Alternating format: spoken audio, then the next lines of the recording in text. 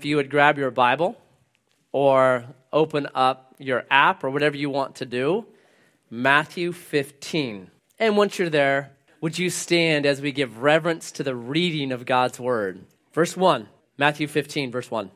Then Pharisees and scribes came to Jesus from Jerusalem and said, "Why do your disciples break the tradition of the elders, for they do not wash their hands when they eat?" It's just kind of funny. It's 5 days from Jerusalem to where Jesus is at. They travel for 5 days and they ask, "Why aren't you guys washing your hands?" It's funny to me. He answered them, "Why do you break the commandment of God for the sake of your traditions? For God commanded, 'Honor your father and your mother, and whoever reviles father or mother must surely die.' But you say, 'If anyone tells his father or his mother, what you would have gained from me is given to God, he need not honor his father.' So for the sake of your tradition, you have made void the word of God. You hypocrites! Well did Isaiah prophesy of you when he said, 'This people honors me with their lips, but their heart is far from me. In vain do they worship me, teaching as doctrines the commandments of men.'" Father, I thank you for the words of Jesus. I pray that they would resonate with your people this day. And I ask this in Jesus' name. Amen. You can have a seat. So there's a study that I like. I've mentioned it before. And it was done, 20 years ago or so. These two scientists, Gary Hamel and C.K. Pralahad, they took this room. In the middle of the room, they put a pole. And at the top of the pole, they put some bananas. And then they took 4 monkeys, and they took these 4 monkeys, and they put them in this room with this pole with the bananas at the top. And so the 4 monkeys kind of looked around, they greeted each other, and then one of the monkeys saw the bananas and thought, "I'm hungry." He climbs up the pole, and right when he's about to grab one of the monkeys, these jets of water come out of the top of the pole and just douse the monkey with water. So he runs down the pole without getting a banana. Well, one by one, all 4 monkeys try it once, twice, 3 times. After the 3rd time, the monkeys give up. That's it. You're not getting those bananas. So then, the scientists removed one of the original 4 monkeys, and they put in a brand new monkey. And so the brand new monkey is now in there. He looks around, looks at the other monkeys, sees the pole with the bananas, goes over to the pole to try to climb the pole to get to the bananas. Before he can climb, the 3 original monkeys grab that monkey and start shrieking at him and will not let him climb the pole. So he stops, waits a little bit, tries it again. The 3 original monkeys grab him again, shrieking, "Don't do it, don't do it." And then the monkey finally gives up. So then they do it a second time. They take a second of the original monkeys, they pull him out, they put in a brand new second monkey. So this second monkey's in there, he's looking around, finally sees the bananas, sees the pole, starts to climb the pole. The original 2 monkeys and the new monkey grab that second new monkey and will not let him climb the pole, all right? And so same thing happens, finally he gives up. So eventually, here's what happens. All 4 of the original monkeys are pulled out, and 4 new monkeys are in there. So it ends with 4 monkeys that are in a room with a pole with a bunch of bananas, but they will not climb that pole, and they have no idea why they shouldn't. Aren't we just like monkeys? Aren't there things that we don't do and we really have no idea why? Or things that we do and we really wonder, why do we do that? Don't we do that? Why do we sing songs in church? Ever thought about that? Why do we sing? Jesus gives lots of teachings throughout the Gospel of Matthew. We see him. He doesn't sing, though. Where else do we do this thing? What CEO grabs a bunch of people and brings them together on the board and is like, "Hey, before we get to our agenda, I'd like to sing a song." Stairway to Heaven, Words are in your agenda. Join with me when you can. Right? They'd be like, what in the world? This dude's nuts. I'm not doing that. Why do we meet and greet? Imagine you're at the football game and at halftime someone says, hey, stand up and greet 10 people you didn't come with. You'd be like, forget you. I ain't doing that. Like we do some things. Even more serious, why do we have baptism classes? Where do you find that in the Bible? You can't. In fact, the book of Acts over and over ties together conversion and baptism. Repent and be baptized. It says it over and over and over. Where did this come from? Where's that? In the Bible. My title as pastor. That's not really a correct biblical term. The correct biblical term for my office is actually an elder. But for some reason, we have adopted pastor as my title. And I'm not going to fight that. Fine. But really, it's being a monkey in a room. How about calling a building a church? You know, the Bible never does that. What's the church? People. When the Bible talks about church, it's ecclesia in the Greek, it means a called out people. It doesn't mean a building, and yet we use that term. So we have all kind of the same thing that these guys do. So what Jesus is going to do here is he's going to try to get a monkey off their back. Like, I'm going to try to clear this thing up for you. In order to get there, I have to explain to you what's happening culturally 2,000 years ago, and then I'm going to try to apply it to us today, all right? So verse 1 says this. The Pharisees and scribes come to Jesus. I mentioned it's a 5-day journey from Jerusalem to where Jesus is at up in Galilee. So they walk for 5 days to come get Jesus. They've got an agenda. They've been watching him. The one thing they can find is this. Bro, your disciples don't wash their hands when they eat. Now, is washing your hands a good idea? Sure. Right? I have 5 kids. I have 2 horses. 3 pigs, 6 chickens, 2 goats, and a duck. I like clean hands. My favorite song is Give Us Clean Hands. Right? I don't want to eat goat droppings. So I'm all for washing hands, all right? In fact, much of the Jewish system of kosher and cleanliness is what kept them from getting like the bad plagues of the Middle Ages. So good idea. All right. So the Mishnah, what's the Mishnah was? It's a word that means oral law. So they had the written law, the Old Testament, if you would. But then there was this kind of oral law that Jesus calls them the traditions. They call them the traditions of the elders. These kind of traditions that had grown up. There's a certain way you washed your hands and all this kind of stuff. And it wasn't a bad thing. But when Jesus mentions it, or when rather the scribes and Pharisees mention it, how does Jesus respond? Look at verses 3 through verse 9. Is that overacting? Hey, your disciples don't wash their hands. Oh, yeah?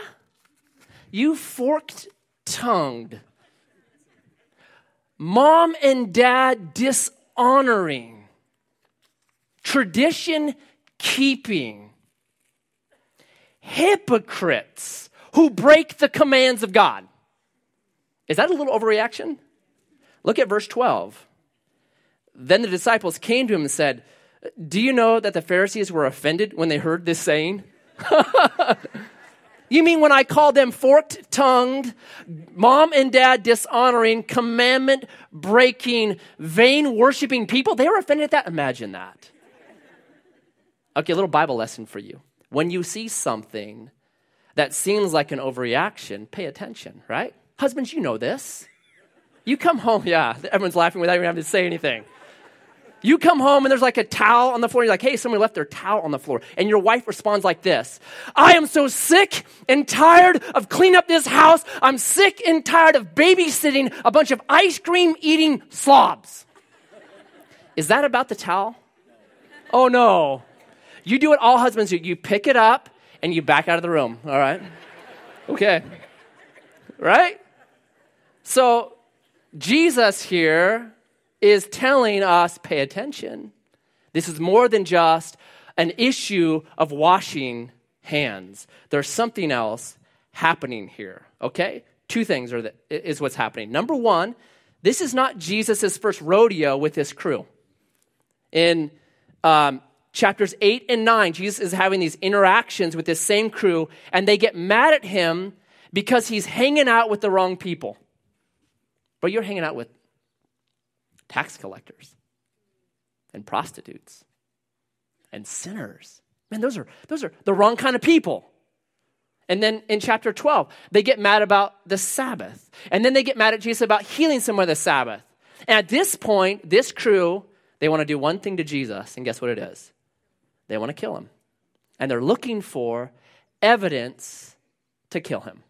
So imagine someone's wants to kill you, and you come to church and they're like, hey, what's up? How are you going to react to him? All right? There's going to be a little bit of tension there. But secondly, Jesus calls them, after he explains this thing, he calls them, verse 7, you hypocrites. You know what hypocrites mean? It was a term that was used all the time because it was of actors. Actors 2,000 years ago, they would play multiple roles in a show, and they would just put on a different mask, a very expressive mask that would show, oh, this is the kind of character they are. That's this term. So what Jesus is saying is this: you guys are players. You guys are actors. It'd be like coming to church and seeing somebody saying, hey, praise the Lord, while you know they're having an affair on their wife. You'd be like, you're a hypocrite. It'd be like someone that's on the prayer team and you know they're embezzling money from their employer. Hey, you're a hypocrite, okay? So Jesus says that's what you're doing. Now, how were they doing that? He explains it. I got to unpack it a little bit. Here's what had happened at this time. Moses had given them the 10 Commandments. You guys know those. Pretty simple. 1,400 years before, 10 Commandments. The fourth commandment is this: honor your mom and dad, and it'll go well with you. And that seems like a pretty simple command, doesn't it? Why does it even have to be commanded? Here are two people that gave up their life, their money, their time for their kids. And yet God has to command it. Because guess what? It's a little bit harder. There's so much of this blame my dad, blame my mom because my life isn't good. My parents were too strict. My parents weren't strict enough. My dad didn't hug me enough. Here's what God is saying. Listen, you can choose your spouse. You can choose where you want to live. You can choose the kind of job you want to have. You can choose the kind of car you want to drive. But you're not going to be able to choose your parents. And as a way that you can learn to honor people that maybe you don't see as perfect, because you're going to face that all through your life. And if you learn it from your parents, it's going to go well with you. It's a command. So Moses had given this command. Well, there was separate to this, the oral law. I mentioned it's the Mishnah. And it had kind of grown up, and it had this real power at this point. And part of the oral law said this: you could dedicate your stuff to God. It's called korban. It meant this: everything in my house, my car, my house, my stereo, all of it is dedicated to God. When you did that, what that meant was no one could borrow it from you. Sounds like a pretty good rule. If you have poor relatives, it's a great rule. So what that meant was, so you say, my stuff is korban. It's all dedicated to God. You still use it. You still live in the house. You still spend it. You still eat it. But it is dedicated to God. So your mom and dad come over and they're like, son, I see you've got 1,400 gold bars here. Can I borrow just one to get your mom out of indentured slavery? Can't do it because it is korban, been given to God. It's not really mine anymore. It's been given to God. That's what Jesus is talking about right here. He's saying that tradition now makes you a commandment breaker. Which one's supposed to have priority? God's commands, no doubt. Now, if you're sitting there right now thinking, oh, those terrible people, you read the Bible wrong. Because here's what Matthew does so much. He comes up beside us and is like, hey, let me show you a story. And you're like, man, that is so bad. Yeah, it's you. That's really what Matthew does. Because don't we do the same thing? I'll give you an example. I know people that have said, hey, Matt, I'm building this house, and it's big, and it has a big living room, and all this kind of stuff. And the reason why I'm building a McMansion is because I want to have home groups and Bible studies. And I want to have missionaries come stay at my house. And man, that's a great thing, but guess what? They don't have home groups, and missionaries are not seen at their house. It's almost the same idea, isn't it? But I'm no better than that. When I bought my Volkswagen bus, my justification to my wife and to some people was this: it's going to be such a great tool to start conversations about Jesus. Well, guess what? The only conversations my Volkswagen bus start are about how to buy and sell marijuana. That's it. So honestly, I'm in the same boat. I'm like, oh, okay. No, I don't want to buy any. No, I don't have any for sale. I'm sorry. We do very similar things. We can be hypocrites. We put on this show.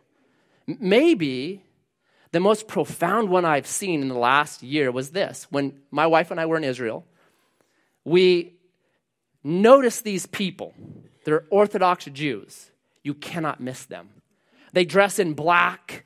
They have these tassels coming on the bottom of their garments. They wear these hats. Have you seen the hats they wear?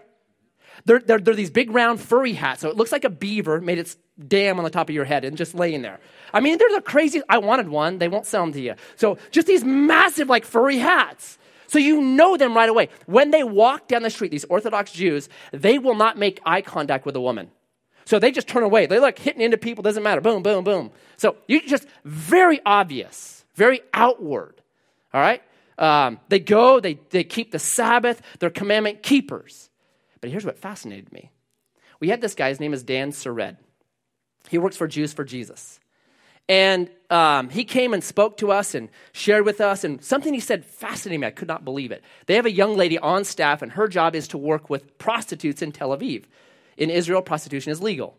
So she works with these prostitutes, helps them, just wants them to come to know Jesus. So that's kind of her job. She said this: the number one clientele for prostitutes are, guess who? Orthodox Jews. Oh, they look it. They won't look at a woman walk down the street, but man, number one clientele for prostitutes. It's this same idea.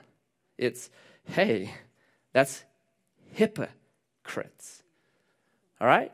Jesus here is hitting on the deep end of religion and Christianity. I had this conversation with a buddy, and he said, just a week ago, he said there are two things that turn me and my crew off to Christianity. Number one, churches are always asking for money. Number two, hypocrites. People that outwardly, man, praise God, but inwardly, there's nothing there. Jesus is hitting at the deep end of the issue that very often people have with Christianity. Oh, you look outward it. You say all the right words, but man, your heart is far from us. Maybe here's an example that I think is prevalent in the church today because I see it in my heart. It's prayer. And I mean it like this. It's a religious thing that I do, but it's actually a religious thing that's just like Korban. It's so I can keep my stuff. It's I meet somebody or I'm talking to somebody and they share with me where they're at in life and they're having difficulty and they're having issues and they share with me and I know this, I could help them. Financially, I could help them. Talent-wise, I could help them. Experience-wise, I could help this person. But instead of actually engaging with them and helping them, guess what I do? Let me pray for you. And God is screaming at me, Matt, you be the answer. Matt, I've entrusted so much to you. Matt, I've given so much to you. Not so that you could heap it up and get more and more for yourself. I've entrusted it to you so you could invest it in this kingdom. Screaming at me, but all the while I said, I'll just pray for you. Well, we do it. We do it. So what's the issue? Well, Jesus hits the heart of it. It's verse 8. These people honor me with their lips, but their heart is far from me. It's lip service. Hey, I'll pray for you, but my heart really isn't into the kingdom or into obeying and being what God wants me to be. So much of the church is built around the outward show and the outward stuff. And so little of the church is really emphasizing the heart and transformation. I saw this firsthand. It was probably the most vivid time I've seen it. I was in India, and we were second trip. We were going along this kind of coastal area, and we were sharing the gospel with people, and we came to this place. It was this stone aqueduct that went like 50 feet out into the ocean. It was really cool looking. And I asked, what is that? And Billy Graham Paulus, our guide, said, oh, that's a Hindu god. I said, really? Can we go out there? He said, yeah. So this whole crowd of us, we walked out on this little aqueduct thing out to the end. And at the end, there was it was about 2 feet tall, this stone kind of border, and it was hollow, and it went straight down, and you could see water at the bottom. And so we're just kind of sitting there talking. I was tired. So I sat down on this little border. And then someone says, well, where's the god?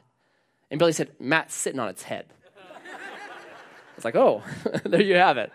And while we're out there, this fisherman, this old, he's probably 65, 70, this old fisherman comes walking out, and he's going to make an offering to his God so that he fishes better. And the way he fished was he would swim a mile out into the ocean with this.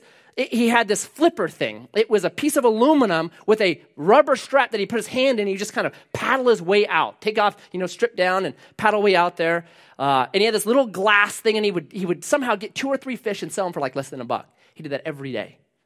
So he comes out there. He's like, what are all these white people doing? What's that dude sitting on my God? I'm going to kill him. So there's just kind of this little like, what's going on here? We share the gospel with him. He believes. And I couldn't speak the language. It's Tamil. But you know how you can just see somebody's countenance changes? Like all of a sudden there's like this peace and there's just this glow. Man, he had it. And I just gave him a hug. I'm like, the only thing I could do, hugged him. And then here's what happened. It broke my heart. Another guy, an Indian guy, starts talking with him and reaches into his little pocket there, and he pulls out one rolled cigarette, hand rolled. And you can see the guy just looking at the cigarette like, oh. And he takes a cigarette and he crushes it up and throws it away. And the man's countenance fell. And it broke my heart. Because here's what we were doing. We were equating Jesus with not smoking. We are equating salvation with, hey, an outward, you don't smoke. Now, is smoking good or bad? It's probably bad. But this guy here's his thing. He would go out, fish all day, and his one reward was to come back and smoke a cigarette. And we had told him, nope, Christianity is about not smoking cigarettes.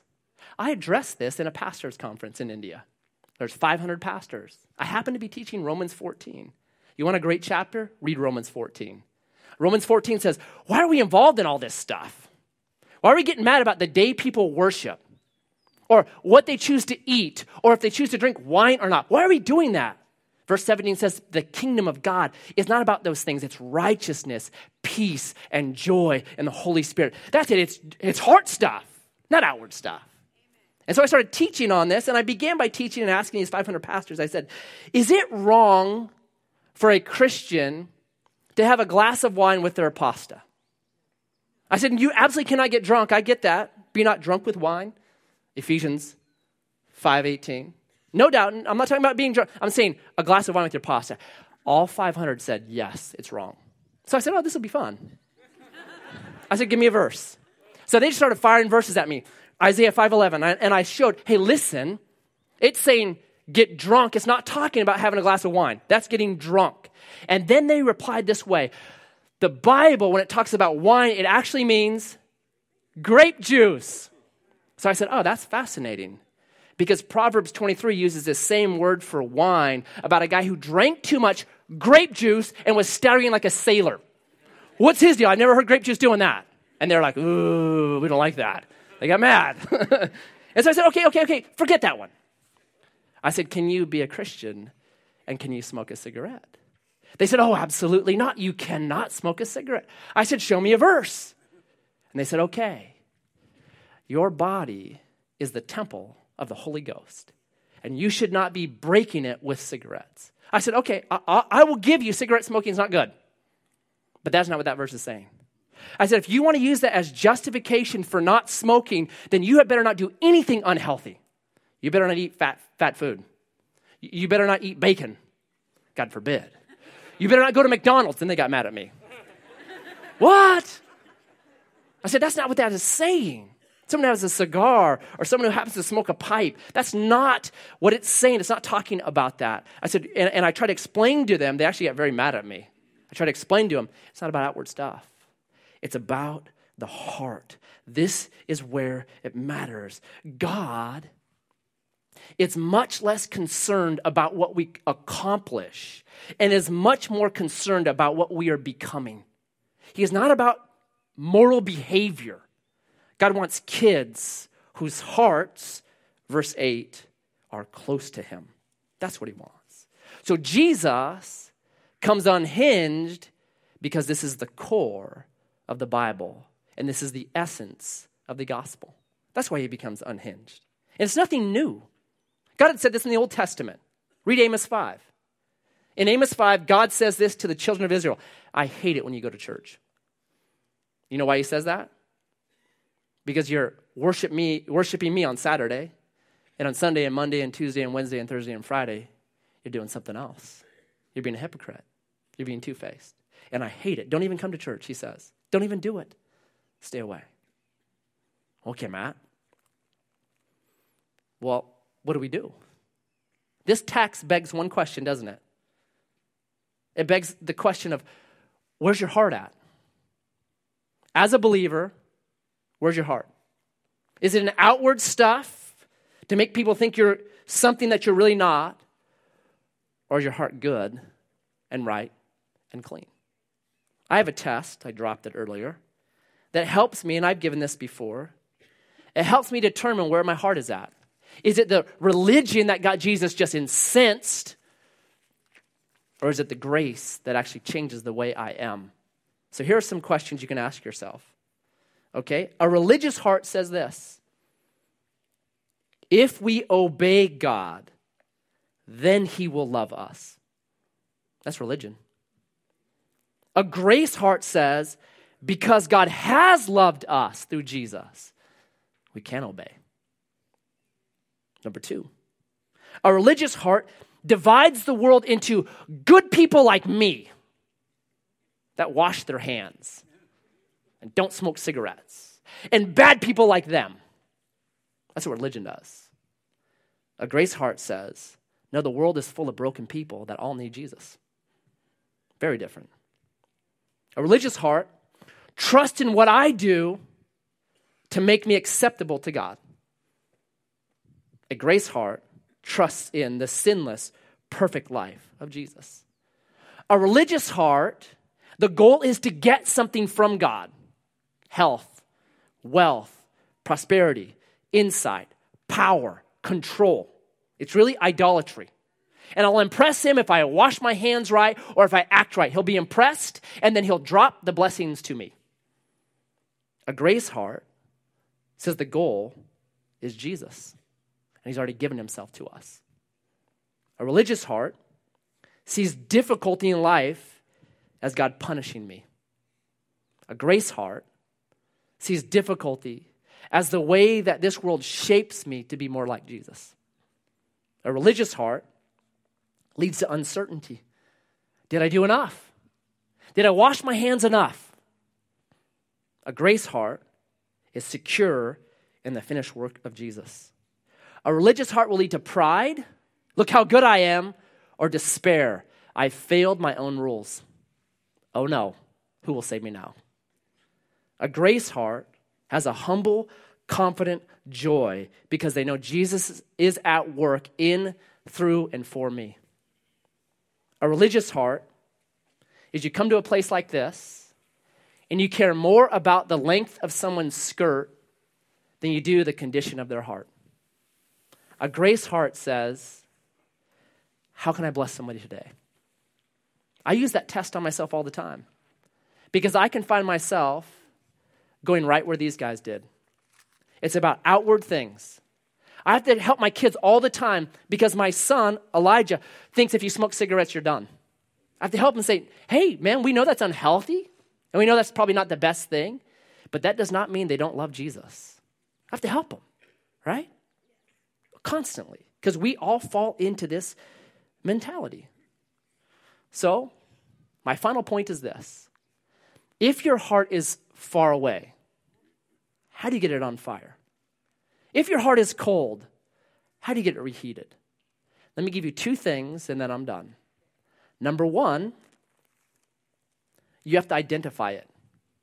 Jesus is harsh here, not because he does not love the scribes and Pharisees. He does. He is harsh for one reason. You know why? Look at your heart. Sometimes you have to say things real loud and real strong to break through a bunch of stuff so people then can evaluate, wow, that's me. That's what Jesus is doing right here. He's trying to break through and say, look at your heart. Look how you hurt your mom and dad. Look at that. Here's the good news. Hebrews 4:13 says this. All things are naked and open before him who we have to deal. You know what that means? God already knows. You're not hiding anything from God. Wherever the condition of your heart is, you're not hiding it from God. You can't hide things from God. Do you know that? It's like me trying to play hide and seek with Myron, my 2-year-old. When it's my turn, he'll go look for me in his sock drawer. Dad, are you in here? Bro, I know I'm scrawny, but I can't fit in that drawer. Maybe with your socks gone I could, but not with all your socks in there. When it's his turn, he goes to the middle of the living room and throws a blanket over half of his body and is like giggling, Dad will never find me here. Right? This is such a great hiding spot. Mom, don't tell Dad where I'm at. You're like, oh, come on. I'll go change the oil and come back and he's still giggling. It's such a good spot. Dad still hasn't found me. Okay, that's trying to hide from God, just like that. But here's the best news about that. God knows the coldness of our heart. God knows the laziness of my character. God knows my deficiencies. Nothing surprises God. Whatever you did on Boatnik did not surprise God. He wasn't like, oh my goodness, I can't believe they did that. He knows it all. And the Bible says this, it's Romans 5:9, that while we were yet sinners, Christ demonstrated his love for us in dying for us. That when we were our worst, God loved us. His love is unchanging and undying. Number one is you have to admit, my heart is far from you. You got to identify it. That's why Jesus is speaking strong words here. Identify the condition of your heart. And then number two, it follows it. You confess it. In 1 John 1:9, it says this. If we will confess our sins, he is faithful to forgive us of our sins and to, anybody know? Cleanse us. Cure that heart problem. Take care of it. You want the big story of the Bible? It's right here. The big story of the Bible is this. In Genesis 3, a snake coiled around every single person's heart. James 3 puts it like this, that we actually, humanity, sets hell on fire. Where did the fires of hell come from? God didn't create, in the beginning, God created what? The heavens and there's no mention of hell. Who created hell? James 3 says, you and I do. We set hell on fire, that there is hell in our heart. And from Genesis 3 to Revelation 20, what God is trying to do is this. I'm getting the hell out of earth. And I want to start with you, Matt. I want to uncoil that snake off your heart and give you a heart that's different. Read the story of the Bible. Deuteronomy 30, verse 6. I'm going to circumcise your heart. Why? So that you can then love God with all your heart and all your mind and all your soul. I'm going to circumcise it. Circumcise means remove something. There's something around your heart right now that I've got to remove it, right? Psalm 51 says this, create in me a clean heart, renew in me a right spirit. Who does that work? God does it. Ezekiel 36, probably one of the most important texts when it comes to the new covenant. It says this, that God will sprinkle us with clean water, and he'll remove my heart of stone and give me a heart of flesh that can feel and sense and can be renewed. It's God's greatest work. Psalm 139 says, search my heart, see if there be any wicked way in me, and lead me on the path everlasting. This is the big story of the Bible, that you and I as humanity, after Genesis 3, have hell in us. It's in our heart. And the only way it gets removed is when we confess, God, help me. I don't want to be this way. I have these tendencies. Lord, I'm just like these Pharisees. Would you get the hell out of my heart?